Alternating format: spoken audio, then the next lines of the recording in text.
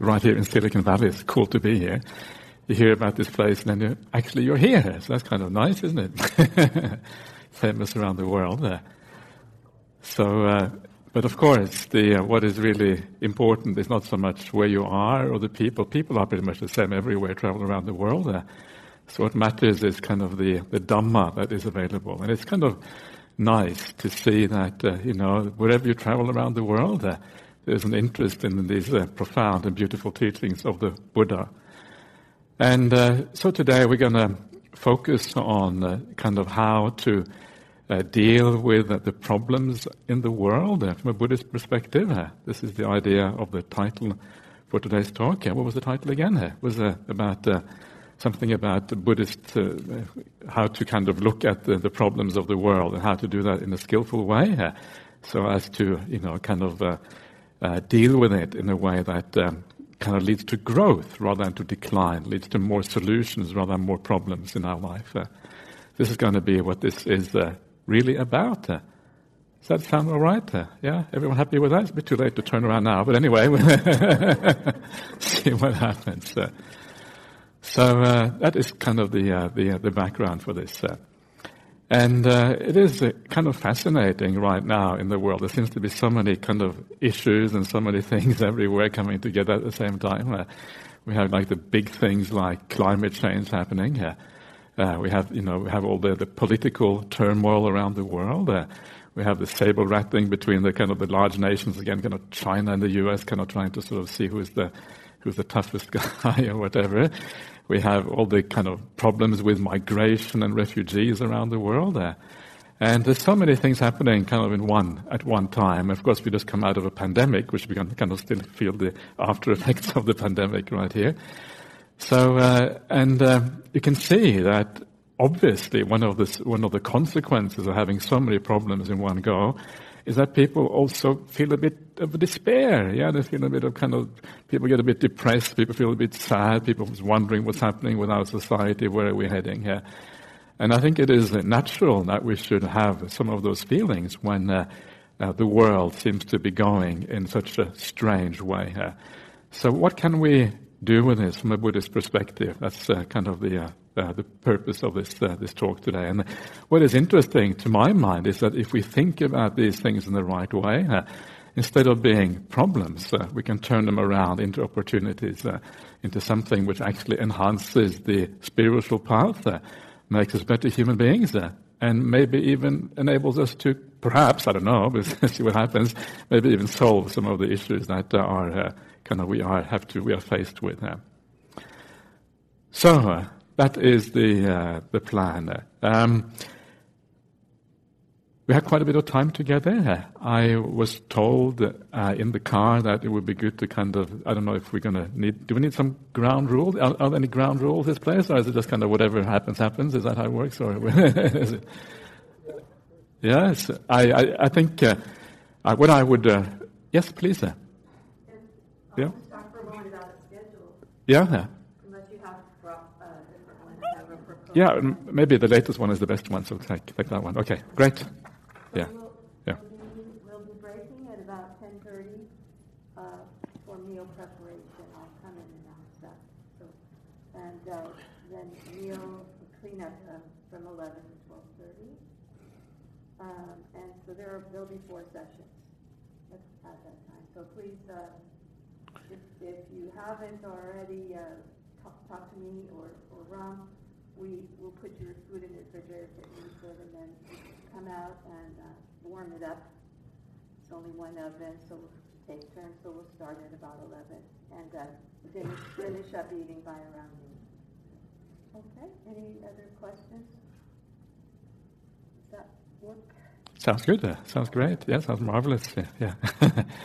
So let's see how it goes. So I don't think I'm going to lay down any kind of rules for today. Just enjoy yourself. I think it's important just to have a good time and to relax and to meditation works when you relax. And if you have too many rules, then relaxation becomes hard. So, but I would maybe recommend you not to talk too much if you can, because usually meditation kind of works better if the mind is not too busy. So talk too much kind of has often a negative impact. So just see how things happen and how things go. So when we, I'm just going to get going. Is that all right? Let's get started, yeah? And we can do some meditations after a while, and we kind of have a nice mix of meditation and talks and things.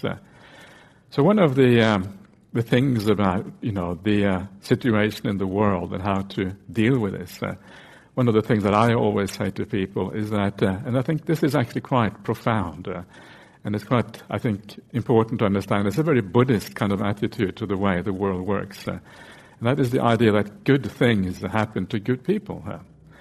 Good people can expect good outcomes. Yeah?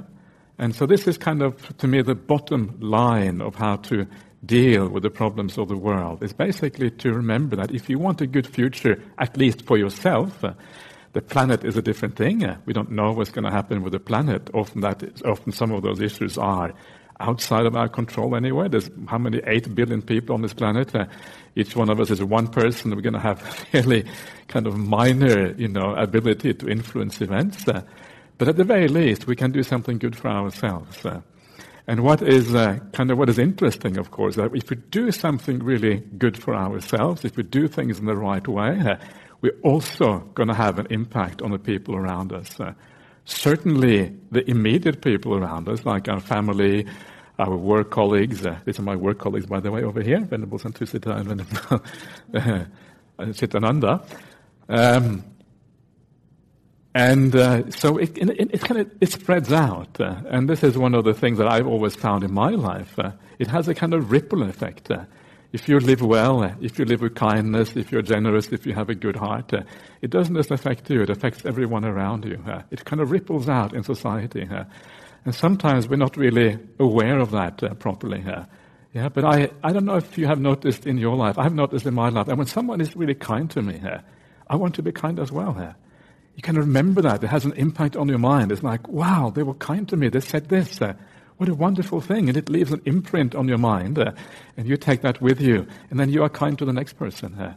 And maybe hopefully they are kind to someone else, right? And small acts of kindness. Just some kind speech or a kind act or a little bit of generosity. Someone very kindly offered me water. There's one act of generosity right here. So thank you. Who is responsible for this? You're not sure, okay. Anyway, someone is responsible for it, right? And it has a ripple effect straight away. So I'm going to take this opportunity to enjoy this act of generosity here. Nice water, okay. And so it ripples out in the world. So it's not just about us. It's about kind of a larger society as well. It goes out to everyone. But in the end, this idea that good things happen to good people is a very fundamental kind of Buddhist idea. And of course, it has to do the idea with kamma or karma. What do you say here? Is it kamma or karma? Karma? Karma. Okay, so it depends a bit on what language you speak, whether it's Pali or Sanskrit or whatever, but same word, yeah. And the idea of karma, very often in Buddhism, when we talk about karma, it is this idea that you do something in one life, and it has an effect in the later life. It's kind of a very, very common idea in Buddhism. But I think more important than that is the way the Buddha talks about karma in the suttas. Suttas are the word of the Buddha, in case you don't know. I should ask, are there any beginners here who don't know anything about Buddhism or know only a little bit? Only a little bit? Yeah? Okay, good. Welcome anyway. That's good. It's nice to have some newcomers as well, so that's marvelous. So the Buddhist idea of karma, if you go to like a traditional Buddhist society, Buddhist country, is very often this relationship between what you do now and what you're going to do in your next life, what happens to you next time around. But the Buddha says there's 3 types of karma. There's the karma which kind of ripens in this very life. Then there's the karma which ripens in your next life, and then there's karma beyond that. But I think the most important one for people, because it actually affects us right here and now, is the karma that ripens in this very life. Because that is something we can experience, something we can actually definitely enjoy. Okay, the idea of future life, there's always going to be a degree of faith and confidence involved in that. But this life is something we can relate to straight away. And the idea of karma in this very life, and this is something that you will be able to see for yourself, is that if you do an act of kindness, you tend to feel good about yourself. Yeah, have you noticed that? If you really come from your heart, okay, I'm going to say something kind to you, you just feel good about yourself, right? It's just unavoidable. This is kind of the, and this is kind of the kind of, to me, the root idea of what karma is about. And of course, that feeling good about yourself and having a sense of, of the self-worth and all of these kind of things that are very, very important in our life. If you have no self-worth, then life becomes very difficult. So building these things up, also, this is how this relates to also the karma in a future life or results in a future life. That what you do in this life, if you build up a good feeling about yourself in this life, it carries over also into the future. Because we tend to be habitual. The way we think, the way we are as human beings, tends to kind of perpetuate itself over time. Yeah, if you look at your character, who you are as a person, that character will have certain stability to it. If I ask you, who are you today compared to who you were 10 years ago, 20 years ago, you will see both change and you will also see continuity. Yeah, and that change and continuity is also what we see, if you wish, across lifetimes as well. So if you want to be able to withstand, if you want to be more, if you want to have more kind of ability to deal with the problems of the world, if you have that inner sense of glow, inner sense of happiness, if you build that up, then the external world will have less effect on you, and you're more able to withstand that. And that is incredibly useful, right? It means that all the shocks of life, and guarantee that every one of us will have more shocks than we want to have. This is just the nature of existence. You're able to deal with those problems in the world. So building up goodness, building up kindness, reminding us that this is the foundation for being able to deal with the world, but also the foundation for the spiritual practice itself. This is really the starting point of everything here. So, and I'm sure all of you here are good people. Any bad people here? I usually like to ask this question. I told you everyone here is a good person. And so, in a place like this, Insight Meditation Center, is that right? Insight Meditation Center, yeah? Usually people come here because they have some spiritual inclination, right? I mean, it's very rare that you find gangsters coming to places like this. And if they are gangsters here, then welcome. Now you're on the right path. So there's always good news there. So you're already on the right track, and we're heading in the right direction. So you just have to sometimes kind of add a little bit more emphasis on the idea of kindness in your life. Yeah, when you remember the importance of the spiritual life to deal with everything in the world, all the worldly things, also the spiritual things, then you get the motivation to practice this path really well. And this is kind of the point of this. The point is, how can we use the problems of the world to motivate us to live even better lives? If we can do that, then it's kind of marvelous. So I'm going to tell you a couple of stories that those of you who have heard my talks, like the Venerables here, maybe, I don't know if anyone else of you have heard some of the things I say. I'm kind of available on the internet, unfortunately, so you sometimes you may have heard these things. But I'm going to tell a couple of stories in my life that changed my attitude to life a little bit. I'm going to start with the simple ways of dealing with the problems of the world, how we can use wise reflection to overcome these unwise times, and then we're going to take it deeper as the kind of day goes on, right? So when you kind of reach your limit, you think this is too much, then you can leave. But start easy, you can stay as long as possible. We take it deeper and deeper as we go along. And when you say, okay, this is too much, I'm out of here, then please, the door is over there. You're very free to leave at any time. So this first little anecdote, or this first little story that I'm going to tell, this is came from a book that I read when I was at university. This is a long time ago now. I was at university. It was almost getting close to 40 years ago. And the girlfriend I had at the time, I don't have any girlfriends anymore, but I did in those days. And so this girlfriend gave me a book, right? This is kind of the best kind of girlfriend. She looks after you kind of intellectually as well as otherwise. Okay, here's a book for you. I thought, okay, fine. And this book was a book about the idea of happiness. I think the title of the book is written by a Norwegian fellow because I was living in Norway at the time. And the title of the book is something like, human beings and happiness, something like that. And this fellow, he wrote this book very shortly after the Second World War. Second World War was very devastating in Europe. I'm sure you have some idea. Parts of Europe were completely kind of ruined. There was nothing left, like some of the cities in Germany flattened to the ground. All that was left was rubble, basically, and nothing more. Norway was a bit on the outskirts of Europe, so not so badly affected, but still badly affected. There was food rationing. There was no clothes available. It was a difficult time for most people. Some people were sent off to the concentration camps, obviously, in Germany. The Jewish population of Norway, which was very small, but still there were some Jewish people there. Of course, they had a much harder time, and some of them were actually sent off to the concentration camps and things like that. But also non-Jews as well were sent off to these camps. So it was difficult. There were people dying and all of these kind of things. And so he wrote this book just after the Second World War. And the idea, the point that he wanted to get across in this book is that happiness is sometimes so paradoxical.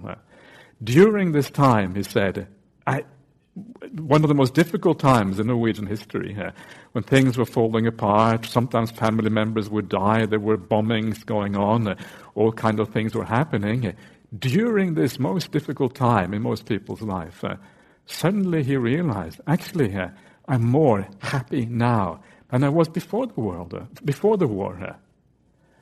Right? And he thought, how can this be? How is it possible that now everything around me, everything, I can't get as much food as I want, can't eat what I want, can't get any clothes, my house is can't get any repairment to fix up whatever needs to be fixed up, people are dying, and I'm more happy here. And it's almost like you don't want to say it, right? Because it's kind of a faux pas. You can't say you're happy when everyone is the world is kind of falling apart. It's really going against the stream, going against what it's supposed to be. It's supposed to be terrible and bad. So you almost had to whisper it. Actually, I'm feeling happy. What's going on there? What's happening here? And then he realized, of course, that what happens during a situation when you go to war is that your attitude to your fellow human beings changes. Prior to the war, maybe there's more competition between us. There's more arguments within the family. We have, I know that here in the U.S. you have a lot of political arguments and things like that. I guess in those days they had it too, probably. Arguing about things. And there's all of these things. But suddenly, because you have an external enemy that is so destructive and destroys the externalities of your life, you cannot come together. You have more compassion for each other. You start working together, for goodness sake. That's kind of unusual in this, that we actually work together. Rather than working against each other, we start working together. You have more compassion, more sympathy for your neighbor, the neighbor who you used to not like. Suddenly you work together with that neighbor because you have a common purpose, a common cause. And it's that feeling of working together, the feeling of having compassion for each other, the feeling of understanding the people around you. Actually, that was far more important than the destruction of the external world around you. And that is so profound when you think about that. It's actually very, very profound and very kind of uplifting idea of how to look at the world. Because what it means is that the world around us is not so important for our happiness. What really matters for our happiness is the spiritual qualities that we have. That is what really matters. If you have compassion, if you have a sense of kindness for everyone around you, if you have generosity for the people, if you have a peaceful quality within because you're practicing meditation or whatever, that is what is important for being happy. So he could say, in the midst of all the destruction, in the midst of all the problems of the world, actually, this is what matters. Now we have a degree of happiness. And so I think this is a very uplifting and very kind of promising idea how to think about life. And this is something that we can really bring into our present world as well. To remember that in the long run, what is going to make you happy is not so much the world outside. The world outside has some impact, of course. It matters that, the world doesn't crumble, that we're not kind of being blown up by terrorists or whatever. Of course, that is very unpleasant. But in the end, if you want to be resilient, and if you want to find something more profound, something deeper, the qualities of the mind, the spiritual you, the aspects of our inner life rather than our outer life, that is what really matters. And it comes to mind as I say this. This is actually also one of the fundamental ideas of the Buddha himself. One of the, I don't know how well-versed you are in the Buddha's discourse and the Buddha's suttas, but one of the most famous suttas of the Buddha is known as the Mahaparinibbana Sutta. You know that? Yeah, yes, you're nodding. Okay, great. You are a sutta junkies just like me, which is good. As junkies, it's okay to be a junkie if you're a junkie on the right thing, right? Sutta junkie, that's fine. So some of the things not so good, but sutta junkie is fine. So, and one of these suttas, the Mahaparinibbana Sutta, really means kind of the Buddha, the great passing away or the great extinguishment, maybe, something like that. And it's the sutta about how the Buddha's last journey, how he travels through India from the great country of Magadha. He travels north and he ends up in a place called Kushinara, where eventually he passes away. Have any of you here been to these holy places in India? No, you haven't? Okay, yeah. Yes, you have. Sure, that's Shirley, is that right? I can't see very well because these glasses are my eyesight is kind of going down the drain. So that's kind of one of the reasons I practice the spiritual life, because your eyes and the body, everything is kind of failing as you get older. So anyway, so if you haven't been to India, it's actually quite interesting. I've been a few times, go to the holy places, the Buddhist places. It can be very inspiring. If you go with the kind of right crowd and the right people at the right time of the year and all of these kind of things, you have to be careful what you do, because India can also be a bit challenging. It's it's a kind of very different from Silicon Valley, I'd say. But nevertheless, it's inspiring to kind of be in the footsteps of the Buddha, so to speak. So anyway, so the Buddha travels, to the north, and he knows that he is about to die. At a certain point in the sutta, he says to Venerable Ananda, who is his attendant, he says, 3 months from now, I will be passing away. He had a very clear idea that he was coming to the end of his life. And because he knew that he was coming to the end of his life, he had to prepare people, for this fact. And you can imagine, if you are at that time in India, the Buddha is like imagine the Buddha, right? This is as far as I'm concerned, the greatest spiritual genius in human history. There's no one like the Buddha in human history. You start to look at human history, the Buddha kind of stands, to me, head and shoulder above everyone else. And so here is this person, and it's a human being, right? It's not kind of some god or anything like that. It's a real flesh and blood human being. And he's about to pass away here. And imagine that if you are part of the monastic sangha at that time, you're always looking to the Buddha for all the solutions, And sometimes I feel a bit sorry for the Buddha, because every time there's a problem, right, they go to the Buddha, oh, Buddha, I lost my shoes, what should I do, right? Like all of these trivialities of life, they would go to the Buddha to find solutions. I feel sometimes it's kind of like that when you are in a kind of spiritual, kind of, or you have a bit of spiritual authority or whatever, as the Buddha obviously had. And so go to the Buddha with all of these kind of things. All the lay Buddhists at the time, they would go to the Buddha, they need a bit of inspiration, they come and listen to a talk by the Buddha. Please, Master, let us, give us an inspiring talk. And now this person, this kind of one person you've been looking to for all the solutions of life, the meaning of life, the purpose of existence, all of these kind of things, he's about to pass away. Imagine how difficult that is. It's an incredible shock to the system. I don't know about you. I hear that Gil Fronsdal is the one who kind of is the kind of the head of who started this community or whatever, right? So imagine Gil passing away, right? Is that going to be bad? That's going to be bad, right? Now this is kind of worse. This is the Buddha passing away here.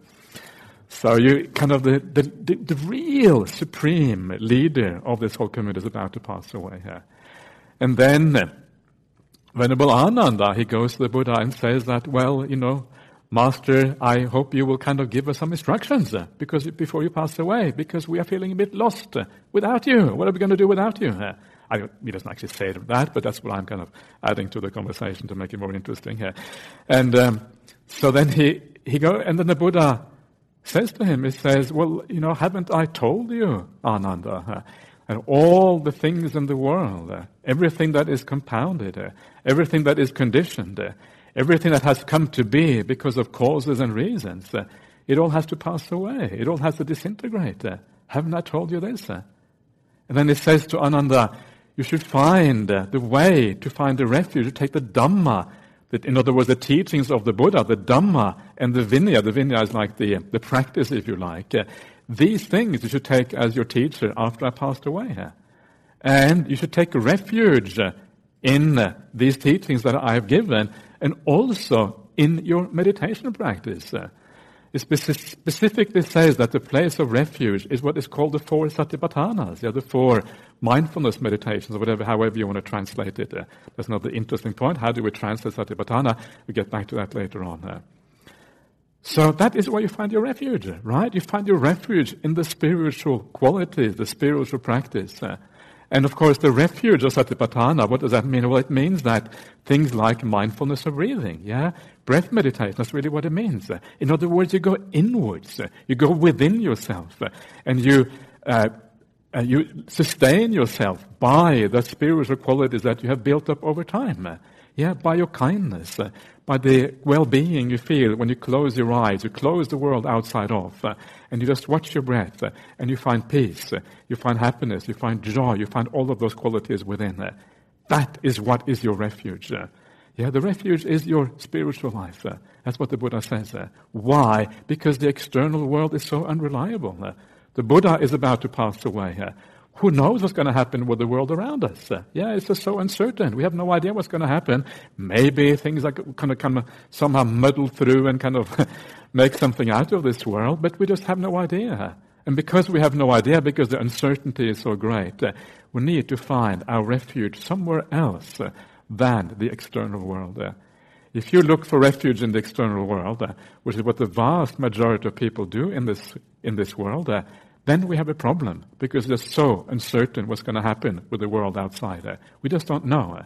It's probably not going to kind of collapse completely, because somehow things tend to somehow work out one way or another, but there's always going to be some serious issues. And because we have no idea what's going to happen, it's inward that we need to go to find solution to the problems. So this is why that story of this fellow in Norway during the Second World War was so interesting to me, because I realized that sometimes we kind of get in touch with what the Buddha was talking about, almost by accident, by how a life unfolds, and we realize these things on our own. And it was interesting as well, because when the war in Ukraine started, there's another kind of calamity happening around the world. That is much closer to where I came from originally, and it's kind of interesting when these things happen. I was in Poland recently, because Poland has a common border with Ukraine. I don't know how well you know the map of Europe, but there's a common border between Ukraine and Poland. And so I was in Poland, and of course, when it's so close, the kind of the action of the war, it kind of is it's more interesting. It kind of you get more goosebumps when you get so close to the military action. So I was reading about the war in Ukraine. It was very early on when the invasion was just starting. The Russians were kind of coming in. And of course the journalists were still there and they're still in the country. Kind of scary to be a journalist sometimes, but they are there on the front line trying to see what's going on. And one of the things they were doing is that they were interviewing some of the people. And they were saying, of course, kind of stupid question, how do you feel about the war? That kind of stuff, right?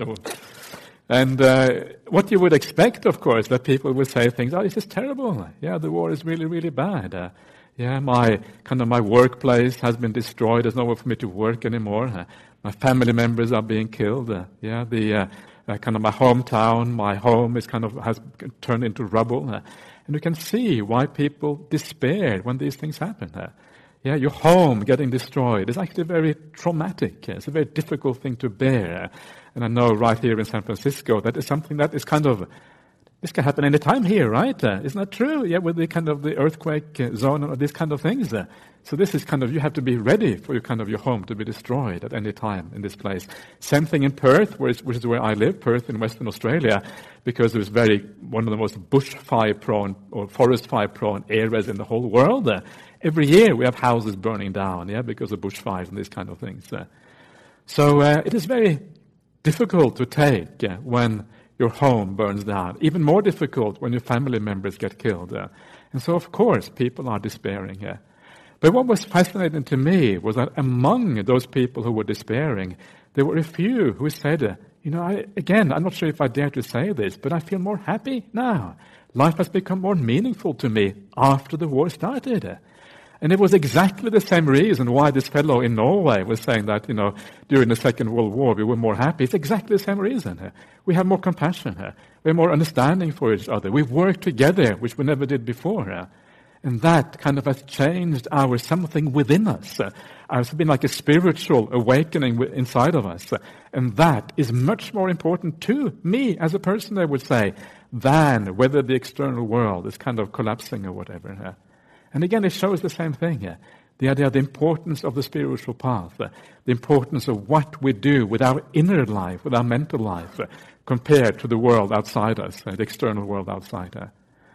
And this, to me, is like the most important lesson from the problems in the world, all the things that we see around us, all the issues that come, is that we need to turn away from the refuge in the external world, holding on, hoping the external world will be okay. Maybe it will, maybe it won't. We don't know what's going to happen.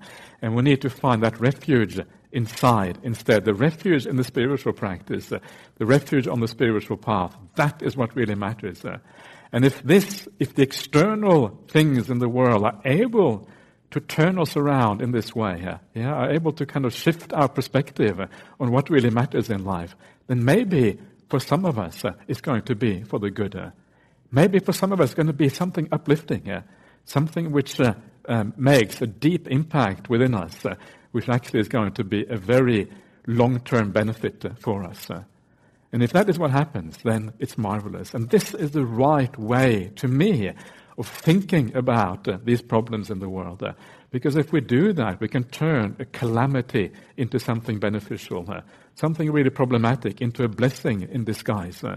And then something kind of awakens up. And if we become better within ourselves in this way, again, as I mentioned before, it's going to have this ripple effect around us.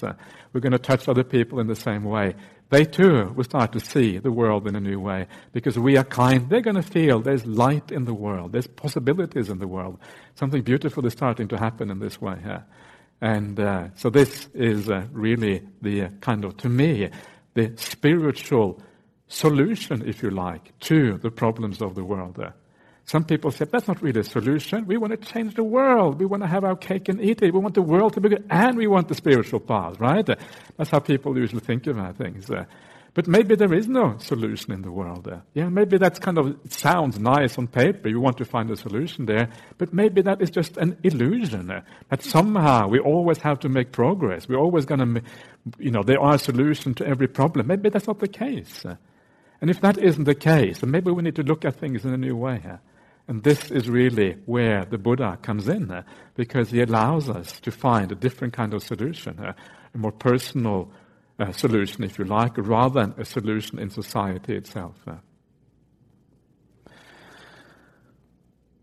So, I hope you are with me so far. I'm glad no one has left yet. Always uncertain what's going to happen when they give this kind of talks. People think, this guy's nuts. We want to find a solution to these things. So I'm glad you don't think I'm nuts already. I'm very, very happy with that.